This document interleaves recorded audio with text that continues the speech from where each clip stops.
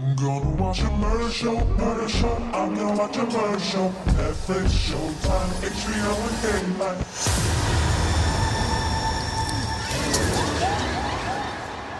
Welcome to the Housewife of Horrors podcast. And welcome back to another exciting episode of Housewife of Horrors. I am your host, Housewife Regina, and I am here with my faithful companion, Evil from 3B Video. I'm back again. Evil's back. Tell some friends. So anyway, this week we decided to go not so heavy because last week it was a missing person that turned into 17 bodies. So this week I am going to be discussing a show that I found on the Roku channel called Murder House Flip. It's one season and they cover 4 houses per season. Well, I don't know about per season. It's just the one season at this point. 4 houses on this one season they have up and going.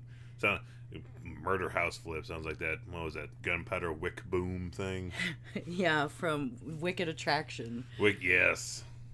Okay, so anyway, the show, what's nice about this is it's not like other home makeover shows where you have like 20 minutes of drama and will we make it? Can we find the windows? Can we find the right marble?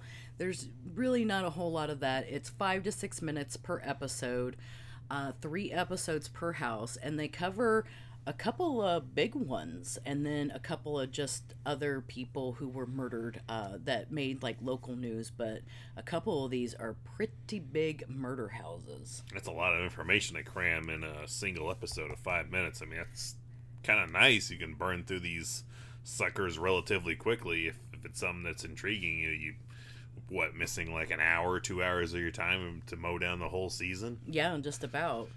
So the show starts out that says, under California state law, if a murder has occurred inside a home, prospective homeowners must be told. But after 3 years, the murders do not have to be disclosed. So obviously all these shows take place in California, but I just kind of was curious about how things run in Missouri, so I got a hold of a realtor friend of mine and asked her if in the state of Missouri, do you have to disclose a murder if someone is murdered in the house that is for sale? And if you do have to disclose it, is there like a time limit? And she actually got back to me and said, to the best of my knowledge, you don't have to disclose a death or murder. It is up to the agent's discretion.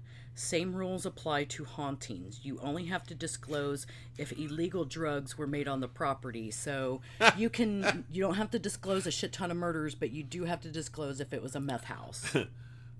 Were 7 people murdered here? That I cannot confirm. I can confirm whether or not this was a drug den. Where are there murders attached to this? That is pure speculation, and I definitely cannot tell you whether or not those drug zombies are haunting this house or not. Well, of course, I had to ask her. I'm like, have you ever sold or showed a murder house? And she says that she hasn't, to the best of her knowledge, and she is glad about that. So thank you to my realtor friend, Christina. I totally appreciate your input and your expertise on the matter for the state of Missouri. And do know that if you do come across a house that is a murder flip house, Housewife Regina might just bring you on the show and just divulge all that stuff for an episode. I'll totally ask you 101 questions. The questions just won't stop. So getting into the first house, it is a historic Victorian 5-bedroom, 1-bath in Sacramento, California. 5 bedrooms, only 1 bath? Right. What the fuck? That does seem like a lot of room. That sounds like a pain in the ass for some family. Well, it gets deeper than that. So this house used to be the Dorothea Puente house, and she ran a boarding house there. So imagine being a boarder. You got these 5 bedrooms, the 1 toilet for all these people. Boarding up in there. So Dorothea is Sacramento's most notorious serial killer. She ran a boarding house in the 1980s where she would take in elderly, disabled, preferably people with no families, nobody who would go looking for them. And she would board them in her house, and then eventually she started having them like sign over their social security checks to them. And she killed them by giving them creme de menthe liqueur with poison in it. And I don't know if it was like all in one sitting poisoning or if it was like slow poisoning over time so she could still milk them for as many checks as possible. This sounds oddly close to that Tales from the Crypt episode of Morton Downey Jr. investigating that haunted house of all those people those elderly people that were held up in that house that the homeowner killed for the insurance money and all that shit, like by pushing them downstairs and like slicing at them with a butcher knife and shit. Oh, well, after she would poison them and they would die, she would put the bodies, she would wrap them up as best as she could, and she would put them in the bedroom for days, sometimes even a couple weeks, until she had a really good chance to bury them. She had confirmed 9 confirmed kills and 6 unconfirmed, and she was arrested and charged with the 9 murders in 1988. Now, that gets to where we are today, where Tom Williams and Barbara Holmes bought the Dorothy Puente house in 2010. I totally glazed over. They kind of... There's a little glazing over there, like, what the hell is permitting time to get to a body to bury it? Like, what else has she got going on in her day where it's like... Well, this show is only like 15 to 18 minutes per house, so they have to kind of just give you the cliff notes of the killings. Well, that's leaving me with a whole lot of questions just hearing about this show. Okay, so she killed all these people. She buried 7 of them in her backyard, and one of those was up front. Was there, did she bury them under tomato plants? No, it was just a backyard. It was nothing, fancy, no garden of the sort. But Tom and Barbara bought the house in 2010. And let's see. I totally lost my place because I totally got sidetracked on the bodies being buried in the yard. Which you should be. The 7th body was actually dismembered, and no hands, head, or feet. Those hands, head, and feet were never found. What? Yeah, so they found the full 6 whole bodies in the side yard. I thought they found 9 total, so they found... No, that she killed 9. She only buried the 7. I don't know what she did with the other 2. And I kind of didn't really get into what happened to all her victims. And what happened with the other supposed 6?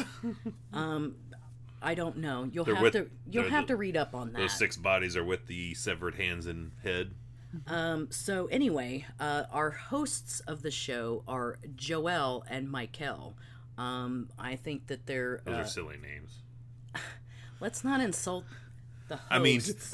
I mean, if I heard that, this is Joelle and Mikel, and we're here to murder house flip. Well, they come into the house, really wanting to help these people out. And so they get there, and the backyard of this place is like a total mess. It's a graveyard. No, that was years ago. This is 2010 when they bought this house.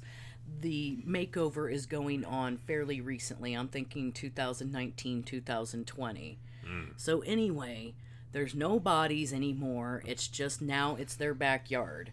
And she has like all these art supplies because she does mosaic art and stuff like that. So they really, they wanted to feel like it was their backyard and not Dorothea's graveyard anymore.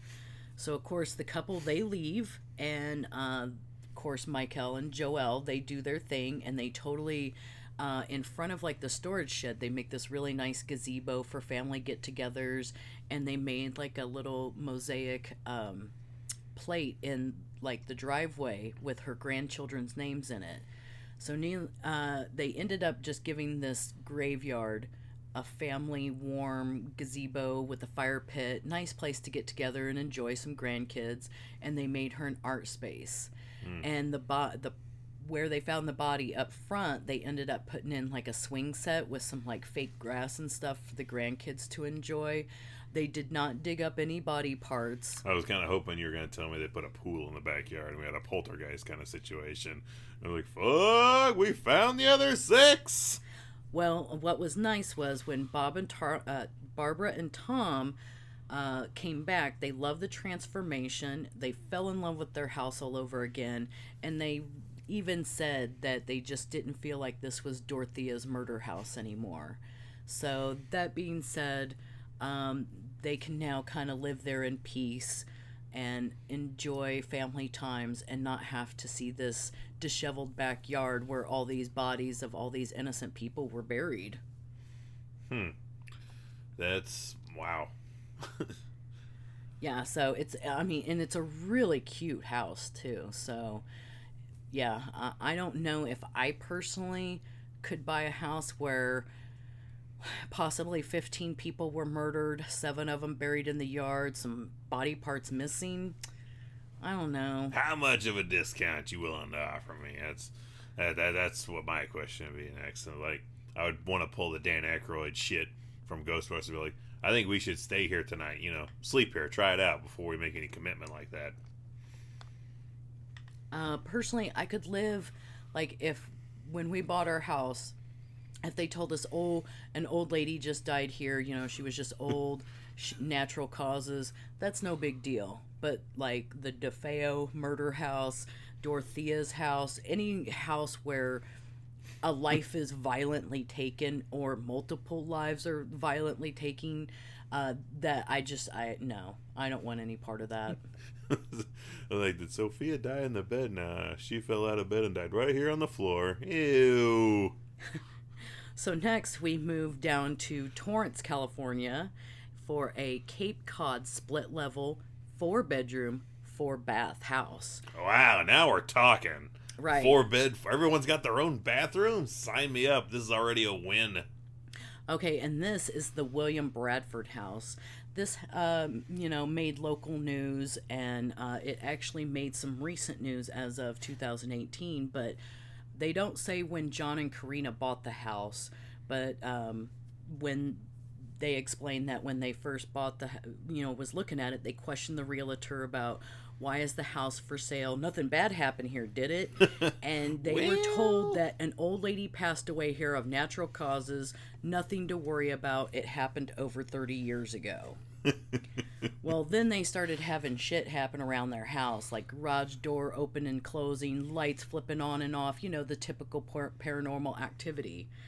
So they got to digging, and they found out that on September 16th of 1988, Miss Joan Bradford was packing up to move to her new place, and they were in the middle of divorce. She got some extra money in the settlement. He's raging pissed off. He shows up, shoots her in the neck and face like 5 times. Well, then, so this is where the story differs a little. The couple tells the story that her kids found her the next day.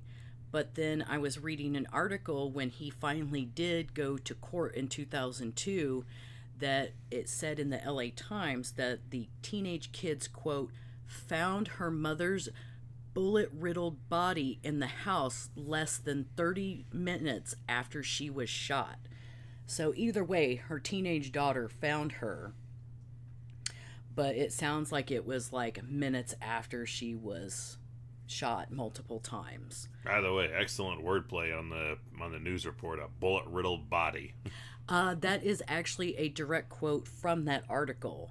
So the case went cold for like 14, 15 years until 2002 when that article and his trial came about. William Bradford went to trial and he got 26 years to life. But then I was doing some more digging. What the show doesn't tell you is that he was granted parole in 2018 at the age of 84, despite the pleas of the daughter that discovered the body. So he is now 84, old as fuck, and is now free after blasting on his wife in the neck and face with a gun. So, and he's still roaming the streets to this day. I don't know if he's roaming the streets. He's probably, went to a halfway house and then to a regular house after that. But so he's sitting in a chair somewhere off of a street. Well, the couple, John and Karina, go on to say that they feel that their living room has this cold, negative energy, and they don't like using the living room. And they really they want something to change, to lighten it up, to make the space their own. So, they called a priest. No, they ended up calling 2 interior decorators. Close.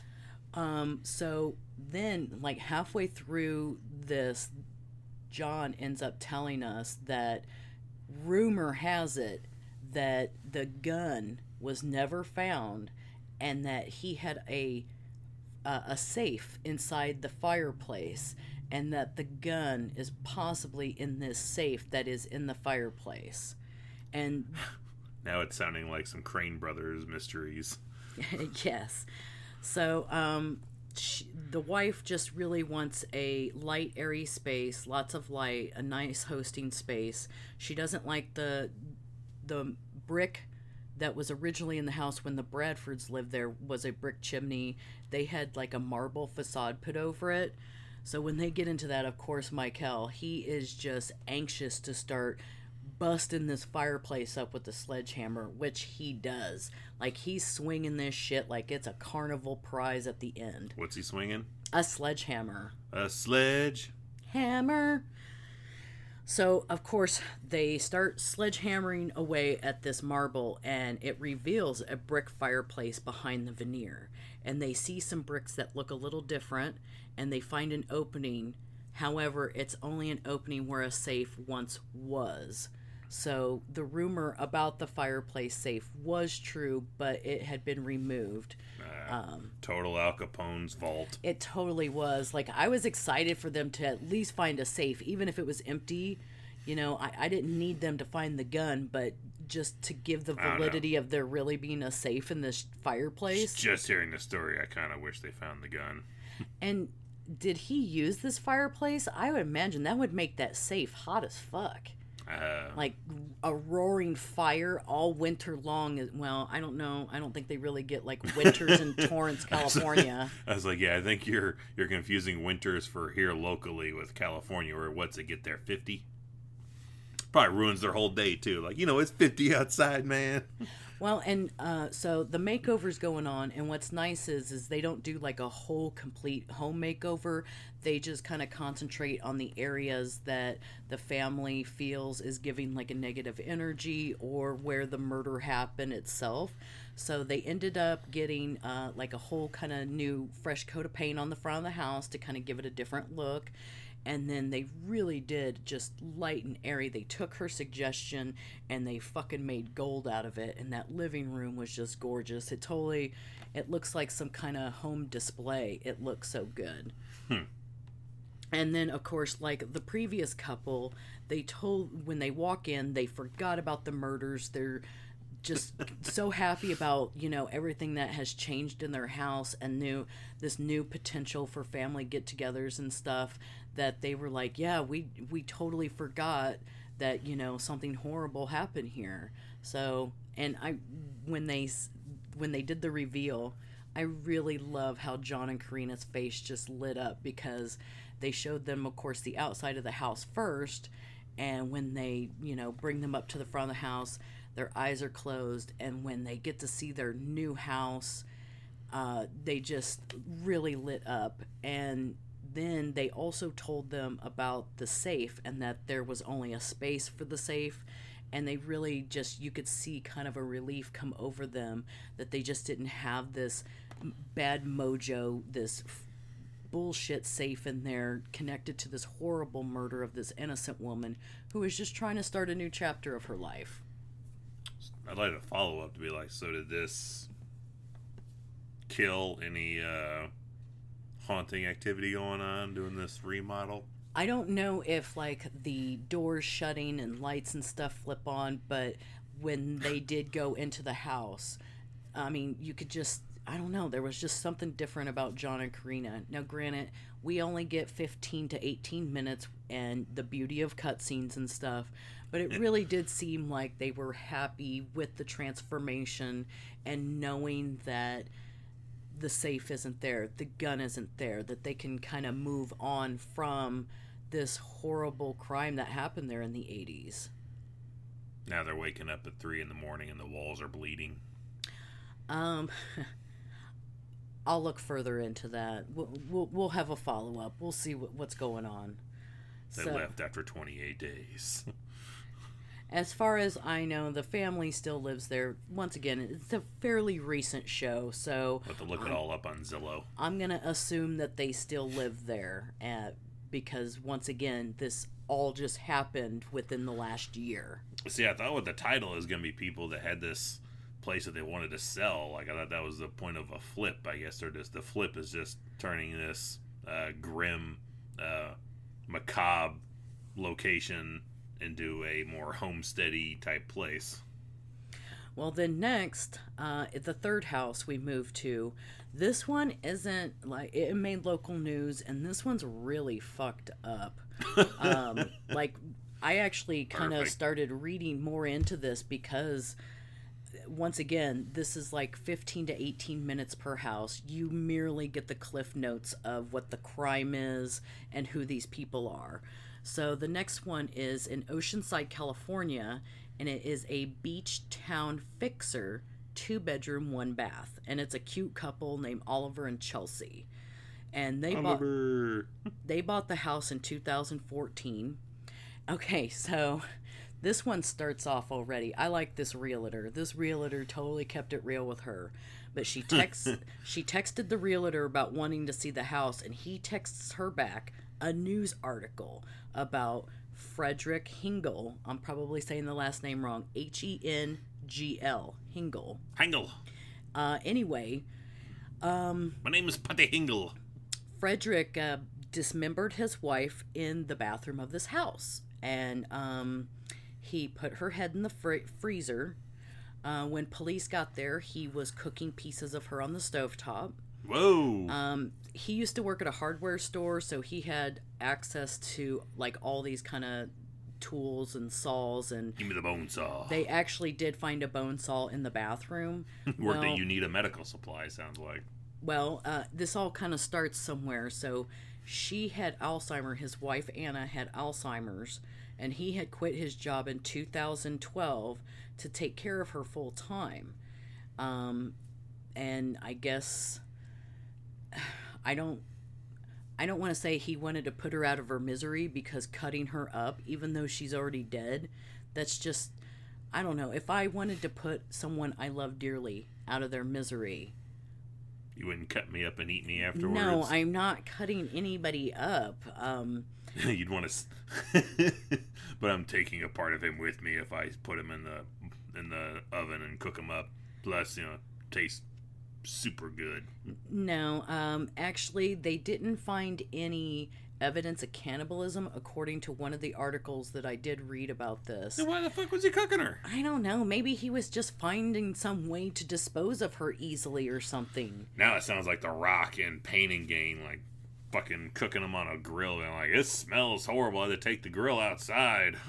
Well, what got him caught was he got an extractor fan to get the smell of the decomposition out of the house, and of course neighbors all around smelled this foul smell and called police. Now it's the burbs. Yeah, so he ends up going to jail. He was sentenced in 2013, and 6 months into his sentence he died of cancer. So maybe he already knew he had cancer. I'm going out with a bang. Killing her and cutting her up was kind of just, I don't know, some icing on a fucked up cake of his fucked up life. I mean, nobody knows what's in anybody's head, but needless to say, this poor lady with Alzheimer's who, just wanted to live her everyday life, I guess. She ends up getting... My bad. That was my phone. Anyway. I warned you about that pre-thing. I thought I turned it off. You lie! So, once again, Joelle and Mikel, they completely do the outside of this house because in the neighborhood, it's known as the Blue Murder House. So no haunting or anything going on here, just murder?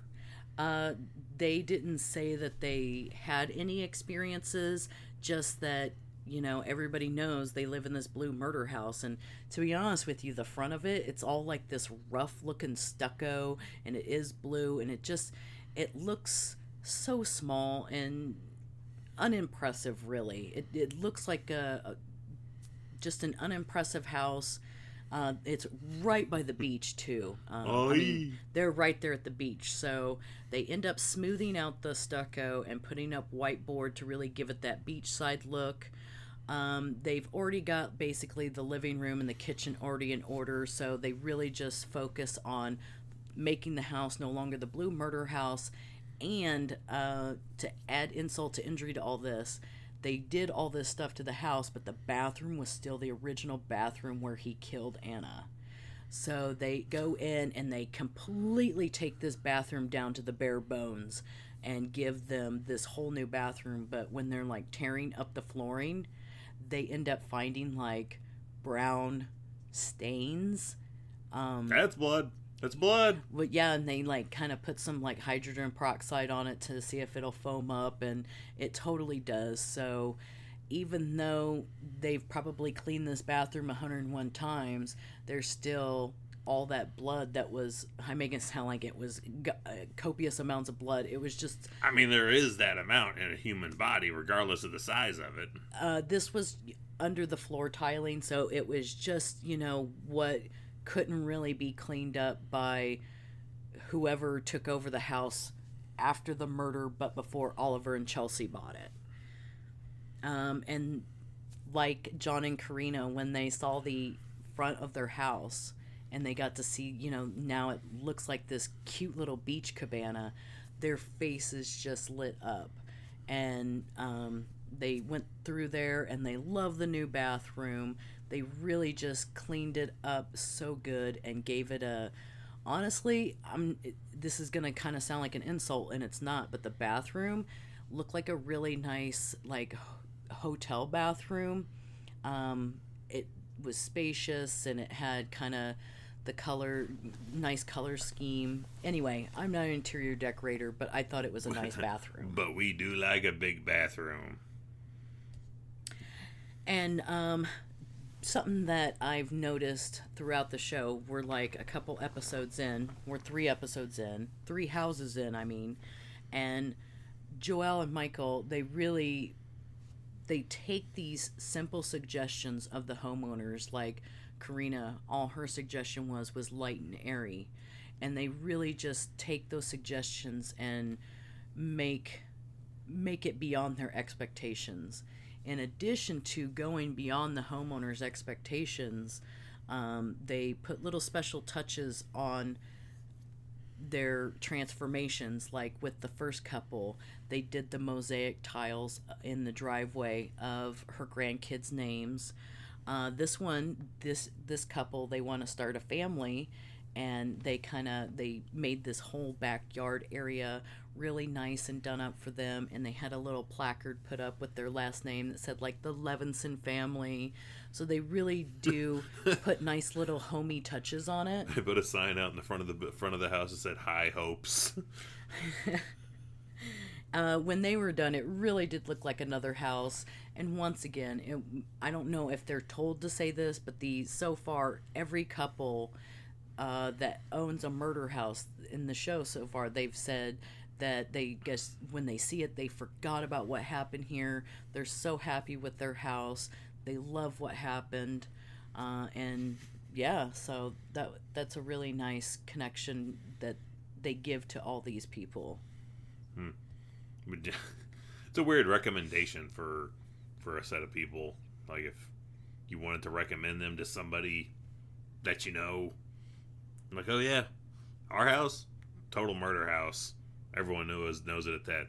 These folks turn that shit around for us. We can recommend them to you if you'd like.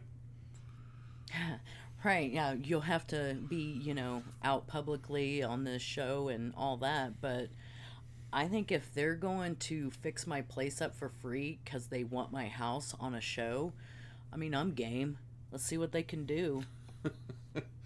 No, unfortunately, no murders took place in our home, so we can't get on the Murder House Flip show. Okay, this last place, I'm totally probably gonna massacre how they say the name, but at Canunga Park, Kanunga Park. Canunga Park, California, they have Kanunga Park. a suburban ranch home, 4 bedroom, 2 bath, and it's Ooh. the Joseph and Judith Barcy house. And this was another famous murder of Judith Barcy and her mom. She was the voice of Littlefoot on Land Before Time. Oh. Yeah, cute little 10-year-old girl. I've heard And a little bit about this. yes, so this family, Francisco, Ruth, and Gabby, they all bought the house in 2001. And when they bought the house, they knew nothing of the history. And the history is in July 1988, Joseph killed Judith. Did all these take place in 1988? No. I thought Okay, like three of these Dorothea house takes murders. place in the 80s. Oh. A couple of these were in 88. 88. A lot of people killing people in. I mean, it was the California. 80s. Murder was in.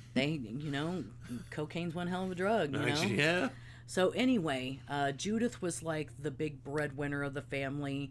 The mom was wanting to get a divorce and take Judith because he had a drinking problem and he was just kind of an asshole. So he comes home one night, Judith's sleeping in her bed, and he kills her. The mom rushes out to see what the hell's going on, and she gets shot down in the hallway, and then he kills himself. The room where Judith was killed is Gabby's bedroom, and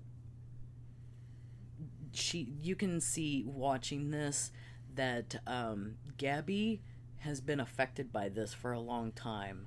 Like, there's just something in her mannerisms and her body language that you can tell the activity, because they have activity as well, like the lights and the doors. I was about to ask. I was like, so how did they? If they didn't know what went on there, I was like, what's their telltale? I'm getting to that. Anyway, so when they're moving in, the neighbor basically comes over shortly afterwards and is like, "Hey, you know what happened here?" And they were like, no. This fucking guy. So the neighbor totally spills the beans. What an asshole. Well, and then one thing Gabby said in the show, okay, so I'm assuming she's like 20, 21, because they bought the house when she was 10. And she talked about when, shortly after she moved in, she started to have an imaginary friend, and his name was Joseph. So we have this imaginary friend named Joseph. We've got lights and doors going all different directions, all kinds of crazy shit. They feel like whenever they're in the hallway, they feel like there's a presence watching them in the hallway. She doesn't like her room because it's just small and cramped. This hallway is small and cramped. 2 innocent people were murdered in there. And you can also see, like, the dad, he is bothered that his family isn't happy there. He's unhappy. His daughter can't sleep. Like, you can see he is visibly upset over the toll that the activity has taken on his family in this house. And you got this crazy Ralph fucking guy living next door going, I moved into the mud house. It's Camp Blood. So Gabby also says that she won't sleep facing the window because because that's how Judith was found, was facing the window. Is that shit the neighbor said too, probably? I'm sure there's a lot of there's a lot of stuff that's public information that you'd be shocked as public information. I totally see this neighbor guy saying that too, like, and she died facing that window. Did I ruin the day for you? Well, of course, they step in and they really just lighten up this hallway. They kind of lighten it up with some better lighting, lighter paint, fewer pictures on the wall to kind of really give this narrow hallway a little more openness about it. And they take the wall where the window is that Gabby won't face, and they open that up into some French doors that go out into this beautiful backyard area that they redone, because they had like a little kind of garden and some plants going, but they really just kind of stepped in and bettered it. Like they put them in like boxes and organized and got them some better furniture. And one thing I liked was that the French doors, give Gabby her independence to kind of come and go in and out of the house as she pleases. Well, and when they start first like interviewing this family, you can see that there's just like this cloud that is over them. But when they did all of the reveals, I mean, the mom was crying, the daughter's getting emotional, the dad's even getting emotional because everybody's happy, and it just really felt like a weight was lifted off this family. Like Gabby can sleep again. She doesn't, have to be afraid to sleep facing the window. Well, now French doors. And like a couple of the other shows, they really did a personal touch with Gabby's room. So when they're remaking this whole room, they go and get her like this little amethyst geode, which they say helps aid in the healing process. And they put that in her room for like her bedside table, as kind of, a symbol of you can start healing now. You don't have to let the nightmares plague you anymore. You don't have to feel like somebody's watching you anymore. You can start to heal. That's deep shit. I'll tell you, I'll admit, like the other three were really good and very sad murders on all of these. Very.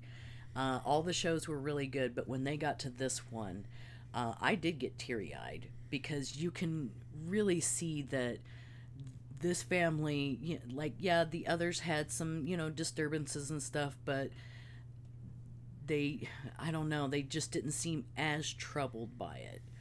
Maybe they're just kind of perpetrating that they weren't as troubled by it, but this family, you could see that they just felt so much lighter, and it was really nice to see this horrible, heinous murder of a 10-year-old girl really get turned around into something positive for this new family in their new home. Well, not so much new home, but newer to them.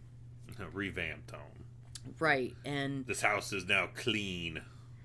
So that kind of covers the whole show. I didn't want to go too much into like the interior decorating of it because we're not here to talk about interior decorating. We're here to talk about murder. But we do like talking about the number of bathrooms per home, which is a real maker or breaker. I would not be at all interested in a house with 5 bedrooms and only one bathroom. Like, get the fuck out of here with that shit. And not just mention that, but like, say you lived in a place before that had like 2 or 3 bathrooms, and then you go to this 5-bedroom house thinking, ooh, everybody's gonna have their own space, no more sharing rooms, and there's 1 bathroom. How do you go from 2-3 bathrooms back to 1 bathroom?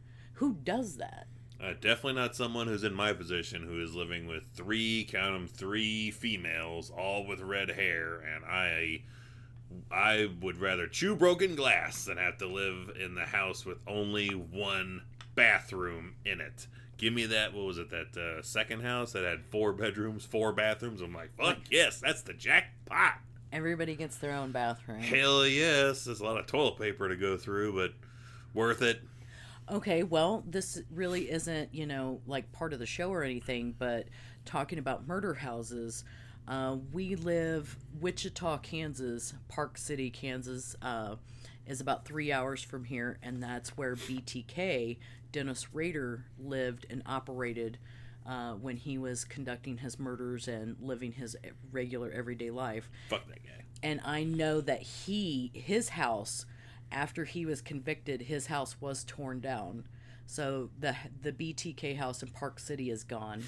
Well, so is locally around here. Yes, and then we have a local serial killer that's kind of made big news back in the 80s, which was Bob Berdella, and his house was torn down as well. I'm not exactly sure when it was torn down, but I do know that the property, like once it was all kind of smoothed out and they started growing grass there, the split. property was split to each homeowner on each side of the house. I think one guy put a garage over his half of it, from what I heard. I just remember that they call him Bob Burdella. They needed to tear that house down because there was just, I mean, when they were digging up the yard, they found all kinds of things. He killed and tortured all kinds of, well, he targeted young gay men who were either fresh off the Greyhound bus station, really had no place to go. He kind of would make the proposition of, hey, you do shit around my house, like clean it, fix it up, you can live here for free kind of thing. And all the while he's, you know, hooking them up to jumper cables and injecting them with Windex and shit and bleach in the throat to keep them from screaming. Yes, he did all kinds of... On top of having dogs and shit that I believe were never really taken out a great deal, so you just had dog shit and piss just everywhere in the house, on top of, you know, torture and murder going on, which he would do in the basement of the house and shit, and leave corpses out for the trash. And all the while, like Dennis Rader, Bob Burdella was a pillar of the community. He started neighborhood watches. He would do KCPT telethons back in the 80s, raising money for community organizations. And he was even a business owner in the Westport area where he ran like a oddities, and it was called Bob's Bazaar, where he said he traveled around the world and got like these oddities and all these, you know, trinkets and knickknacks and stamps and coins and shit like that from all over the world for his shop. And he claimed, now a lot of this is speculation because he's now dead. The victims, of course, are not here to speak for themselves, but like he did have a lot of skulls for sale in his shop. And it's... None of the skulls for sale in the shop were found to be any victims or belong to anybody. Good. He did have 4 fake ones in his front window during NCAA basketball season. Guess what he had written on those heads? The Final Four. You got it. Yeah, so, okay. That's a whole episode in and of itself. This is another rumor I heard growing up. Just... how true this is, I don't know. What I hope to God it is not true, but I don't think it is. This is one of the many rumors that, you know, you hear when you have a famous serial killer in your town. And I mean, KC it's not like small, but it's a small world when you're in KC. But one of the rumors is back in the day, Westport used to have like these street parties where they would have vendors and all kinds of food and music and shit like that. And they always said that Bob was known for his world-famous chili. He had never said he did anything of the sorts like that. Well, I could say I never did anything of the sorts like that. Doesn't make it true. No, but when he's, you know, questioned and he's explaining, like, yeah, I did all this stuff, I did this and this, when he's very open about things that he did do, and which was a lot of really fucked up things that he did do and had done, like when he had the end of his dick more or less bit off by one of his slave guys, when he's very adamant, like, I never ate anybody or cooked anybody up kind of thing. It's like, okay, I mean, he is telling it, but he's, you know, got nothing to win or lose by telling the truth. But I guess some of the, like, just how he would say, no, I'm to do not shit like that. They're like, yeah, we kind of believe him on that. But the rest of the stuff, yeah, it's all out there and clear as crystal. In black and white. But yeah, so anyway, back to the house. I'm glad that the house was torn down because I'm sure it would probably be, you know, one of those macabre kind of tourist attractions for... I know I would want to go, and I live here, and so I'm obviously part of the problem by going to this house, so I mean, I'm glad that it was torn down. Part of the reason why 112 Ocean Avenue in Amityville, they changed the address of it to not be 112 Ocean Avenue, because they're still getting people that show up there and like, just want to see the house, heard the story, wanted to see the house. And I saw some old news reports where somebody was like, why are you checking this out? I was like, oh, does someone live here now? I thought it was abandoned. The Sharon Tate house was also torn down and then it was readdressed. So the house that was built in its spot you would think would have the same house number.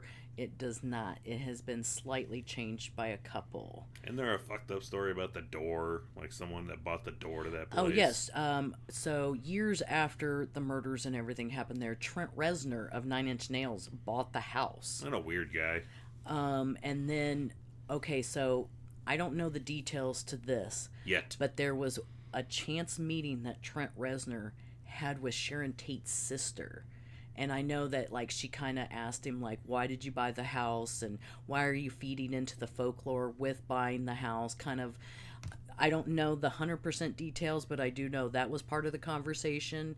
He said later that night, after the conversation, he went home and cried and decided to sell the house. He did, however, keep the front door, which is in his studio in New Orleans. Again, weird kind of guy. And this is stuff that I read. I read this, God, back in like 2016. I read this, so, I mean, maybe he got rid of the door. I don't know what he's done with it since, but at the time when I was looking farther into that, he had kept the front door, and it hangs in his studio. So, after talking about all these houses that have memories of sorts, whether murder, death happens, hauntings or whatnot, have you ever experienced anything personally with anywhere that you've lived that you thought was No, I have never had an experience in any house I've lived in. No. I don't know if it's because I'm a skeptic, maybe because I'm not open to it, but also when I go to all the abandoned places that I go to photograph them, I get people that ask me all the time, oh my God, this place is so old. Did you have any experiences? And it's like, no. And I feel I don't have experiences because I am not focused on that. When I am in a place, you're too focused on your work, what you're doing. I am. Like, I have limited time. Like, one place, I got 7 minutes to get what I had to get and get out because law enforcement does, frown on what I do. So, that being said... a lot of savages ruining it for people like you. They want to go in there and fuck shit up and vandalize stuff and whatnot. They're the problems. I want to walk in there, take pictures, and walk out. That is my goal with every place that I go. But I've never had experiences in a place, and I feel it's because I'm focused on, I got to get these certain shots. I want to cover these certain aspects. Like if I'm in a school, I definitely, hallway shots, some classroom stuff, that's cool. But I like to get the auditorium, the gymnasium, offices if I can, and then, some hallway and classroom stuff. So once again, I just feel I'm so focused on getting what I need to get out that I'm open. I mean, if one happens to me, I don't want to say that's cool because I don't know what kind of experience, I don't want anything negative if I'm going to have one. I didn't have a experience, so to speak, but I did. My house that the majority of my childhood I grew up in, my dad did get sick, did pass away in the house.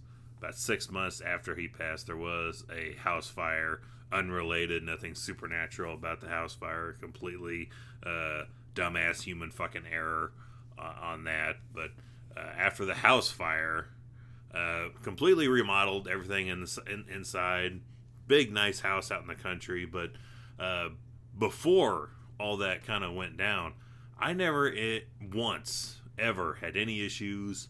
I used to work nights all the time, real early mornings.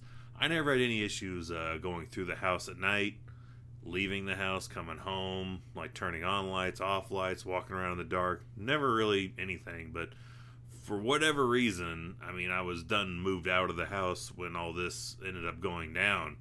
But when I would go back there, when like mom would be out of town and she'd want me to look after the dogs, whatnot, turn lights on and off, check for mail and stuff. For whatever reason, when nighttime would hit, I just it was an uneasy feeling of being in the house. Like it didn't feel like home anymore. It just, I don't know what that was. Maybe I lived in the city too long, got too cityfied for the big old country house, but it definitely, there was a presence there that just wasn't quite the same. So that's the closest I got for that. Well, with that being said, if any of you listening have ever had like a haunted experience, whether you're out exploring something or you were staying somewhere or it was your own home, feel free to drop us a line. You can find me on Facebook or Instagram under Housewife of Horrors, and that's a plural S. Not to be confused with the singular. Right. She's her own thing. She is her own thing, and she's a creative horror content creator, and we discussed a little bit of her last week. Shout out to Housewife of Horror. But on that note, if you have a suggestion for a show, we kind of took it easy this week because there was a holiday, and I kind of had a lot going on, but we'll get back to the hard-hitting shit next week. In all fairness, last week not only was heavy hitter, but that was the most like hard to keep track of story. Yes. Just even hearing about it, I'm like, I need a tack board with string and shit just to keep it straight in my own head after you done all the research for me and was telling me the cliff notes of it. Right. It was just sheer madness to that because madness. There was body parts found in like 2003, and then 2011 it ends up being the same person, and that's a whole other ball of wax. But I appreciate you listening this week, and if you do have the Roku channel, the show originally started on Quibi, so I think that's why the episodes are so short. But I do love how it's short, sweet, to the point. You get the history of the house, you get to know the people a little bit, you get some makeover, you get the reveal, they move on. It's fabulous, especially if you have a short attention span for a lot of things. Who doesn't in this day and age? But we'll be back next week with something more hard-hitting and in-depth. And if you do have a suggestion or a haunted story, you can reach me on Instagram or Facebook at Housewife of Horrors. And we appreciate your time, and thanks for listening, and thanks for the support. And if you're interested at all in finding any of the shit that I'm doing, I'm on 3B Video on YouTube or on the Slash and Cast Podcast Network, the 3B Video Deep Cut Podcast. Talk all types of goofy-ass horror movie cinema. All right. Well, once again, thanks for the support, the love, your time, and any suggestions that you may send me. Will be reviewed and appreciated and taken into consideration. Put it in the suggestion box. I'm totally rambling now, so you all stay scary out there and enjoy some true crime and murder and like listening and watching it, not doing it. Just cut it. Okay, bye.